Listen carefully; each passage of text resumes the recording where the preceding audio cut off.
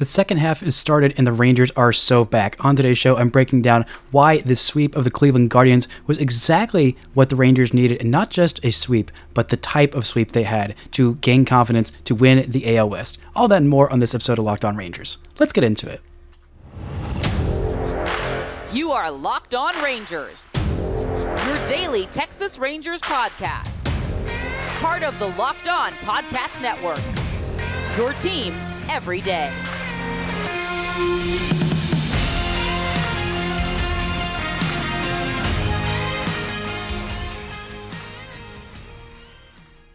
You are Locked On to the Texas Rangers. I'm Bryce Patrick, a cripplingly addicted Texas Rangers fan since 2010, the founder and host for all 5 seasons of this Locked On Rangers podcast. Today is Monday, July 17th. Your Rangers are 55-39, alone atop the AL West, 3.5 games ahead of the Houston Astros at time of this recording, which could end up being 3 or 4 games depending on how this Sunday night baseball game goes. Thank you all so much for making Locked On Rangers your first listen every single day. If you're not already, you can follow me on Twitter at Bryce Patrick. You can follow the show at Locked On Rangers. Subscribe on YouTube, where the best way you can help grow the show is to comment nearly any single thing below. On today's show, we are breaking down this sweep, why it was so crucial for the Rangers to win, not just win all 3 games, but win them like they did. But before we do, this episode is brought to you by eBay Motors.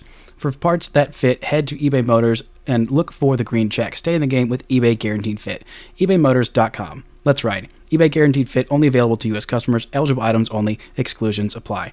Now, the Rangers offense really woke up in this weekend series with a couple of really clutch comeback wins against a team with the best bullpen in all of baseball in terms of ERA, in terms of, I believe, strikeout rate, in terms of the amount of inherited runners that were left stranded. This is one of the best bullpens in baseball, and thankfully, the Rangers didn't have to face the guy who's basically the best closer in all of baseball, the former Ranger great Emmanuel Clase, because I think it might have been a little bit of a different story if they did. But the rest of the relievers in this Cleveland pen are really good. Cleveland has been a team that has developed pitching very, very well, and for their guys who didn't work out as starting pitchers because the rotation is so deep, they just throw those guys in the pen and just let them chuck absolute gas. But the Rangers had a comeback win on Friday night and on Sunday afternoon. The Rangers, before this series, they were 1-23 when trailing after 6 innings. Now they are 3-23 when trailing after 6 innings. Now, I mean, it's not going to be a lot of teams that have a winning record in those situations because, I mean, you're not going to come back all the time. But this is a team, even though they had won a lot of games heading into this All-Star break, and it was a really rough stretch, those 30 games in 31 days, you could just tell that this team was absolutely exhausted in that series against the Nationals. And even that series against Boston really kind of felt like, all right, this team is just absolutely gassed and needed some time off. And it looks like they look like a rejuvenated team. They look a lot like the team that we saw in the first half be absolutely dominant for month and a half, 2-month stretches that were basically unbeatable for the first 2 months of the season. And everything kind of felt like it was coming crashing back down to earth. The Rangers fan PTSD definitely set in those last 2 to 3 weeks after that series with the Cardinals. Once they started going to Tampa Bay and started that stretch of the 30 games, it felt like everything was crashing back down to earth, and oh my gosh, everything's mirage, everything's terrible, everything's going to crap, and no one's actually any that good. Well, I mean, the sample size was there enough that this team is actually good. They had flaws in their roster, for sure. This offense probably wasn't going to keep hitting like Babe Ruth with runners in scoring positions, but they also weren't going to do as poorly as they did for that, 2-3 week stretch. I mean, they were capable of turning it back on, and we kind of saw that, and I saw them win in new ways in this weekend series. I mean, blasting 5 runs in the bottom of the 7th inning and then 4 more for good measure in the bottom of the 8th inning on Friday against this Cleveland pen was absolutely huge, absolutely massive. It was just a 1-run deficit heading into the bottom of that 7th inning, and the Rangers weren't content to just score a couple runs, give themselves a couple run lead. They scored 5, and then even though the game was not quite out of hand, it was, I believe, a 4-run lead at that point, they dropped 4 more runs, hit 3 home runs in the bottom of the 8th inning, and this is that deadly offense that we saw early on. An offense that is never satisfied. We're up by 8-0. Cool. We're going to pile on more and more and more runs. That was the offense that we saw that was so dominant in that series against Seattle, in the first series of the year against the Phillies, against basically every Sunday afternoon game. It felt like this offense would just erupt for a billion runs for the first couple of months of the season. That really wasn't the case on Sunday in this game. But they did erupt for 4 runs in the 8th inning, a comeback win again, and just fantastic at-bats, or I guess plate appearances, by everybody in the top of that lineup. Leody Taveras was out, and it started with a 1-out rally with Marcus Semien working a walk, then Corey Seager working a walk, then a big hit from Nathaniel Lowe, then a big hit from Adolis Garcia, then another big hit from Josh Young, who had been out of the fun for the entirety of this game. But the first pitch he saw, he drove into left field, smashed it through the shortstop and third baseman hole, and got the Rangers that 1-run lead. And it was, okay, well, the Rangers have a 1-run lead, and Will Smith just pitched yesterday, pitched an inning in 2/3, even though he didn't throw all that many pitches. It's like, okay, well, the Rangers' bullpen situation has changed a little bit. They do have Aroldis Chapman there. He had already pitched in 2 straight days, so he definitely wasn't going to be available for a 3rd straight day. And so the Rangers went to Will Smith, and he closed it up. We're going to talk a little bit more about that bullpen and the different roles in the second segment. But this was a huge win for the Rangers, winning in a 1-run game, winning in comeback fashion, and having the offense come back. I mean, that is something that they haven't done. And good teams, great teams, need to learn how to win in multiple ways. And for the most part, the Rangers just clobbered teams to death in the first half. That's basically what they did. And that works. And you can do that a little bit when you have an offense that is rolling like this, that was on the kind of hot streak that this offense was on. But you're not always going to win games like that. This weekend was full of all kinds of different games, a couple of different comeback wins. One was a 1-run win. One was a very low-scoring win where the Rangers didn't have any hits with runners in scoring position. On Saturday, they went 0 for 4. They did still score 2 runs, and the Rangers' pitching was enough to make that stick. A 5 1/3 innings of scoreless baseball from Andrew Heaney. That was probably his best start in a long, long time. He really needed a bounce-back start. Only 1 walk for him, 4 strikeouts.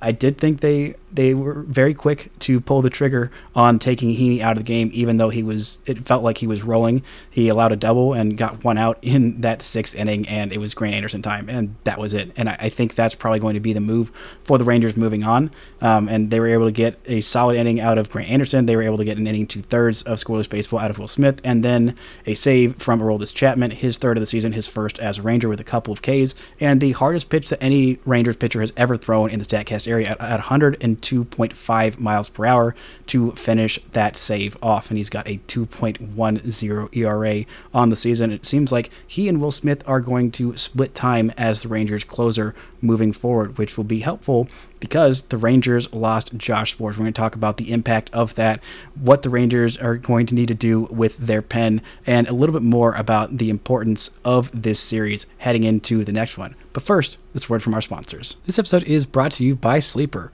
Want the chance to win more money with less picks? Head to Sleeper, where you can win up to 100 times your money on just 2 or more fantasy baseball picks. The Rangers take on the Rays tonight. They start a series, so they're going up against Shane McClanahan. If you're wanting to bet against Shane McClanahan having a good game, he has a lot of good games, and if you feel good about this Rangers offense and what they're doing right now, then you can make some bets on them crushing Shane McClanahan. If you want to win up to 100 times your money on daily fantasy baseball, Sleeper is now officially offering up to a 100 times payout for up to 8 pick contests. Choose as many as 8 players that you like and pick more or less on your favorite baseball stats like home runs, strikeouts, hits, and more. Get your picks right and you could win big. Use promo code LOCKEDON and you'll get up to a $100 match on your first deposit. Terms and conditions apply. See Sleeper's terms of use for details. Currently operational in over 30 states. Check out Sleeper today. Shout out to the Everydayers for making Locked On Rangers your first listen every single day. On Tuesday's show, I'll be talking about what the Rangers' trade targets should be at the deadline. The Rangers take on the Rays this week. You can catch every pitch with the hometown broadcast on SiriusXM. Just download the SXM app and search Rangers. Now, it seems like the Rangers are going to have a closer by committee, except the committee is just 2 different people. It's going to be Aroldis Chapman and it's going to be Will Smith. Smith said that it doesn't bother him. He just wants to win. And I don't know that Aroldis Chapman said much of anything when it comes to this, but Josh Sborz has been placed on the IL. He has a bicep, I believe, tendonitis. Here we go. Yeah, he has been placed on the 15-day IL, and that is a rough blow for the Rangers. It kind of explains and makes me feel a little bit better about the rough last few outings. That right bicep tendonitis for Josh Sborz. It was retroactive to Saturday, so it was on Saturday, and it was retroactive to Wednesday, so he'll be eligible to return on July 27th. So it had been a rough last few outings for Josh Sborz. He had been a huge revelation for the Rangers in the back end of their pen, and one of the more reliable back end arms that they had. But with him blowing up the last couple of times, I thought, okay, well, maybe everything is coming back down to earth. Maybe the Josh Sborz that we saw for 2 years before this, maybe that's more the version of Josh Sborz as opposed to the version of Josh Sborz we saw in May and June. But it seems like if that is just an injury and that flaring up, then that makes me feel much, much better about the state of this bullpen moving forward. Because, I mean, you look behind, Will Smith, and you look behind Aroldis Chapman, and there is not a whole lot of backing guys that I feel super duper comfortable with. I mean, Brock Burke is definitely one of them. We saw Cody Bradford go 3 innings in relief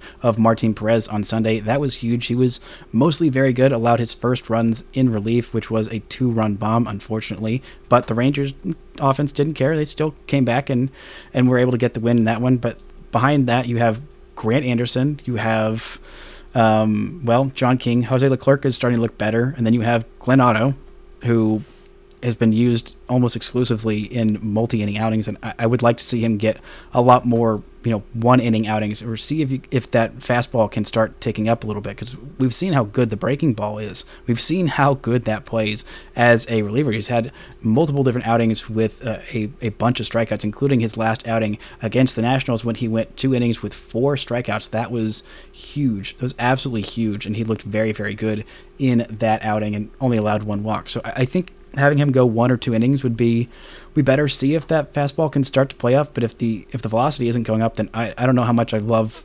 Glenn Otto being a part of this bullpen, because the Rangers don't really need a bulk reliever outside of Cody Bradford. Cody Bradford has filled that role very, very well, and I don't think that we need to see 2 guys in the pen that are both fulfilling the same role. We could see some of the arms from AAA start to come up a little bit, and some of the guys who are having great seasons there, see if there's anything there. But there's going to be more 40-man roster, I don't know, shenanigans. Not shenanigans is not the right word, but they're going to make some moves on the 40-man roster and make some decisions about these relievers who are not doing well. Jonathan Hernandez has started to look a little bit better down in AAA, and I'm starting to feel like maybe those mechanical adjustments that he was making are starting to pay off, because, I mean, I don't really love seeing John King in the Rangers bullpen, especially not in any kind of high leverage situation. He's had a couple of outings where he's been successful, but for the most part, I'm still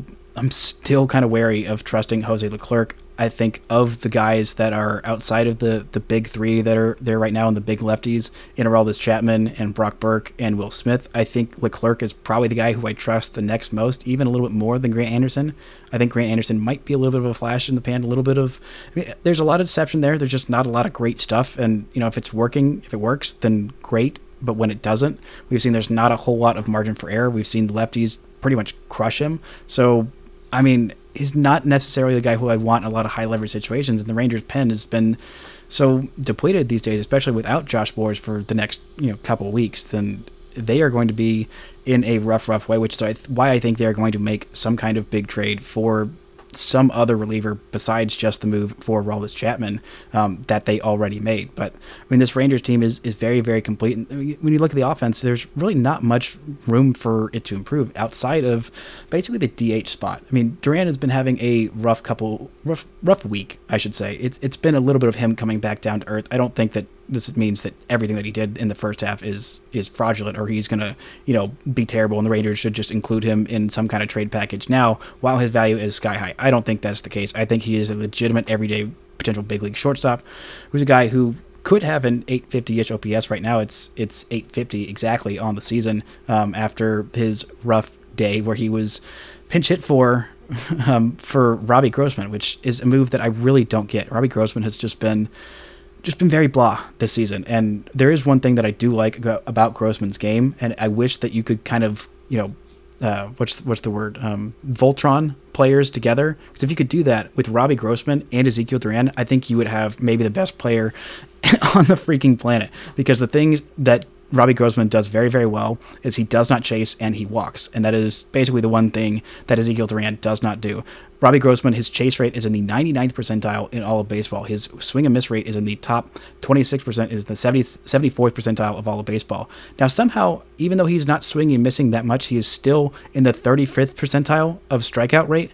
I don't know how that happens. I think that just means that he's only swinging and missing when there are 2 strikes, which is the exact time when you're trying to not swing and miss. And his walk rate is in the 62nd percent of baseball. But, I mean, defensively, we thought we were getting... I thought that the Rangers were getting somebody who was competent in a corner outfield. But looking at his defensive WAR numbers for the last, several years, it has been profoundly negative. I mean, right now on Baseball Reference, he is a negative .6 WAR player. Negative 0.6. That is how bad he has been. Most of that has been defense. His D-WAR is negative 0.8. His O-WAR is negative 0.2. Somehow that adds up to negative 0.6. I'm not really sure. I thought he would be fine for the Rangers, but so far he has been just not very good, and I don't really get why he is getting so many plate appearances, especially against righties. He has been much worse hitting against righties as opposed to lefties. Against righties, he has a 609 OPS this season and a 779 OPS against left-handed pitchers. He has 3 home runs in 80 plate appearances versus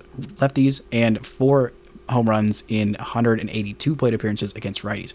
Why he has 182 plate appearances against righties, I do not understand. And that is one of the few things that Bochy has done that has really made me scratch my head and say, okay, why is Grossman playing this much? And it's not just this year. I mean, for his career, he's got a 789 OPS versus left-handed pitchers and a 693 OPS against righties. So nearly 100 points better against lefties than against righties. I really don't love seeing him out there. I don't love seeing him in the field.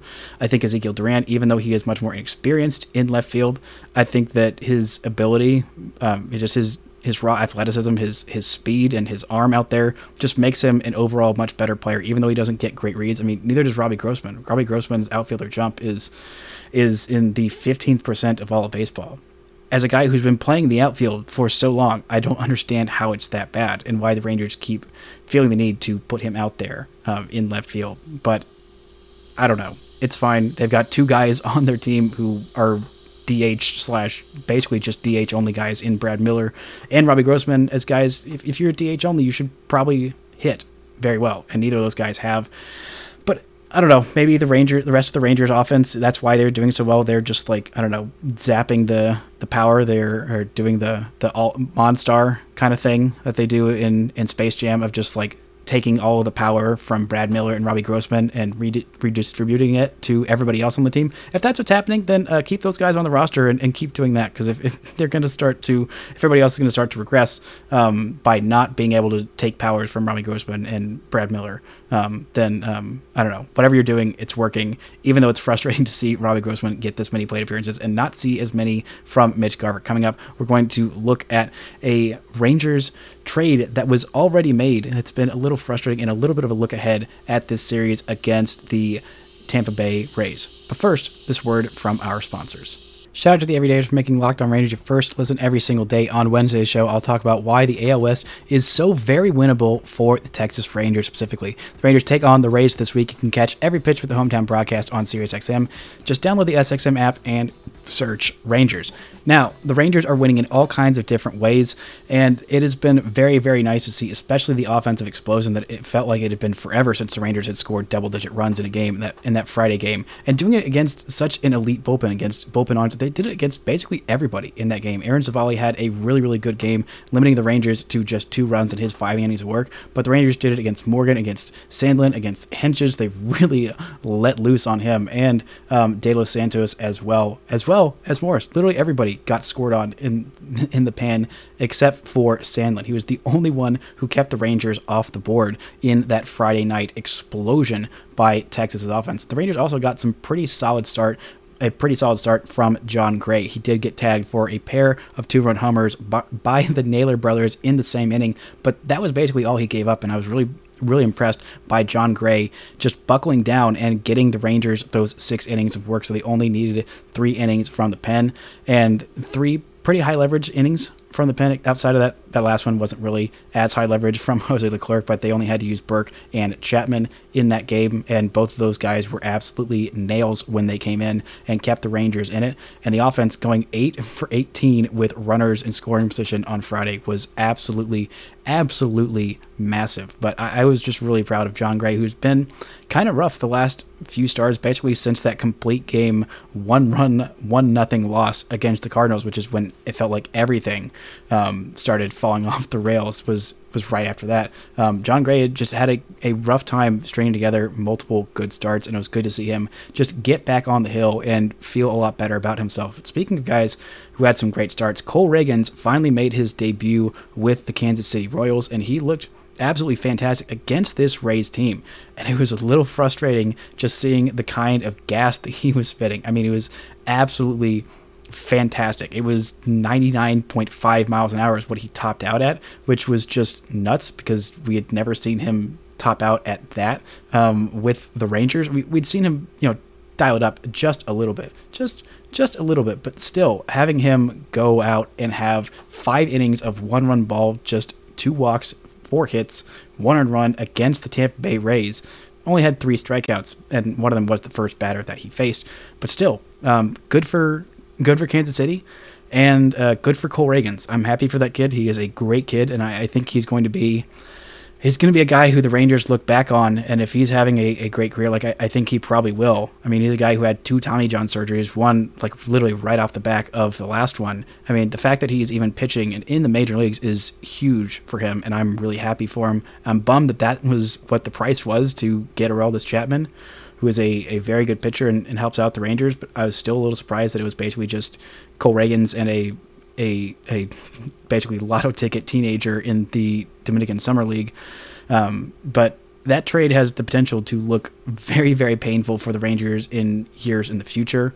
I don't think that there was really anywhere that Cole Ragans was going to help this team more than being traded, but good for him, and congratulations to him on his success. Hopefully he can still be good, but not when he is facing off against the Rangers, just when he is facing off against teams like the Rays, who the Rangers will be taking on this week. It is going to be another huge series. The Rays have been much more beatable as of late. They haven't been as insane, and they've definitely been more beatable on the road as well. So this is a team where the Rangers, I think, have the starting pitching, and 2 out of 3 games, I'd say the Rangers have the edge in starting pitching. On Wednesday, it is going to be Jon Gray versus TBD. On the Tuesday game, it's Nate Eovaldi versus Taj Bradley. And on Monday's game, of course, today, is Dane Dunning versus Shane McClanahan.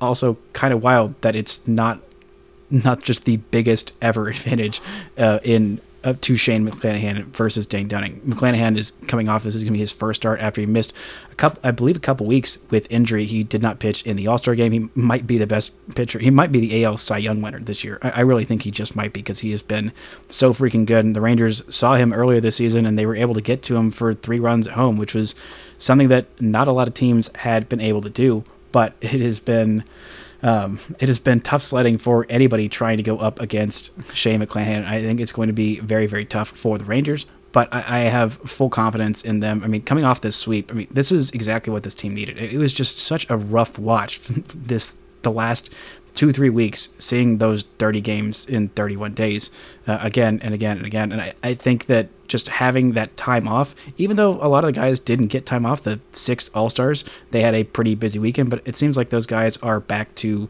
being themselves. And I think one guy who really, really needed the time off, who did not go to All-Star weekend, was Nathaniel Lowe. And Lowe has looked fantastic for the last 7 games, and he has been looking a whole lot more like the Silver Slugger Nathaniel Lowe that we saw last season. And in the last 7 games, he's got a home run, he's got 3 walks and 6 strikeouts, hitting .353 and on base of .419 and slugging .571. That is the kind of Nathaniel Lowe that the Texas Rangers need. They need Lowe to be the best version of himself. He has already stepped up quite a bit defensively. That's great, and that is honestly huge for the Rangers, and they just need him to step up a little bit more offensively. He's got his OPS over 800, so now basically every everyday regular in the Rangers lineup has an OPS over 800 outside of just Marcus Semien, who is all the way up to 773 after his 12th home run of the season and having a multi-hit day. Actually, no, I don't think he did have a multi-hit day. That is, I'm confusing that with a different time. but he was able to reach base multiple times, multiple walks, I should say, not multiple hits, a solo shot to start off the game in the bottom of the first inning, and then a big walk that started that rally in the 8th inning. Marcus Semien is really the engine that makes this team go. It feels super cliche to say, because it is super cliche to say, but I mean, when Marcus Semien gets on base, good things happen for the Texas Rangers. When Marcus Semien is at his peak, I mean, when he was thriving in April and May, that's when the Rangers were winning most of their games. When he started to slump a little bit in June, that's when this team also started to slump. So I think there's a really, really big correlation in how Marcus Semien goes, this team goes. But especially Nathaniel Lowe. Last year, the first half was pretty underwhelming. He did have 12 home runs in the first half of the season before the All-Star break last year, but he only had a 752 OPS this year. It was a little bit higher in the first half. But in the second half last year, that's when he really just took off and went nuts. That's Nathaniel Lowe. He had a 964 OPS in that second half, hit .339 with an on-base just 1 point below 400, and slugged .566. 15 home runs, 13 doubles, 2 triples in just 301 plate appearances. If the Rangers can get a second half from Nathaniel Lowe like that, this team is in business. This team is going to be even more dangerous than they already have been. I mean, Corey Seager feels like he has been an unstoppable robot baseball mashing machine, and it feels like that's just going to continue. Hopefully he can stay healthy, not have any more hamstring injuries, and just stay on the field and keep mashing. But if you, at any point, get all three of the top three in that order all going at the same time in Marcus Semien and Corey Seager and Nathaniel Lowe, I mean, good Lord, that is going to be incredibly dangerous and incredibly difficult to pitch against, especially when, you get through those three guys, and then here's Adolis Garcia, who's one of the best power hitters in baseball, and here's Josh Young, who's one of the best rookies, if not the best rookie in the American League so far. And then, you get through him. Here's your all-star starting catcher in Jonah Heim. You get through them. There's Ezekiel Duran, who's got an 850 OPS as a Swiss Army knife. You get through him. Then here's Travis Jankowski, who's got an on-base of nearly 400, or I think at 400. You get through him. Here's Leo Taveras, who should have probably been an all-star this year and is hitting just under 300 and has got 10 home runs as a Gold Glove defender in center field. So, I mean, this team is in a really, really good way. It was very understandable for everyone to feel like the sky is falling. I kind of felt like that myself heading into the All-Star break, especially with just how rough that series against the Nationals was, and all of those winnable games that the Rangers lost against the Nationals, against Boston, and especially against Houston. That series was just really painful, and you thought, okay, that was your chance to get a Houston Astros team that was not really doing all that well in a bunch of games that were very close. The Rangers could have won, especially if they could have salvaged that insane Monday game where they were down by 8 runs and battled all the way back to get the lead. And if they didn't lose that 1-run game, then that would have been, I think, much, much bigger and for the Rangers' confidence. But, I mean, they're still in a very, very good position. Heading into the Sunday game, they had a 94.1% chance to make the postseason. According to Baseball Reference, they had a 13.5% chance to win the World Series. I still think this team is in such a good position and is so well set up.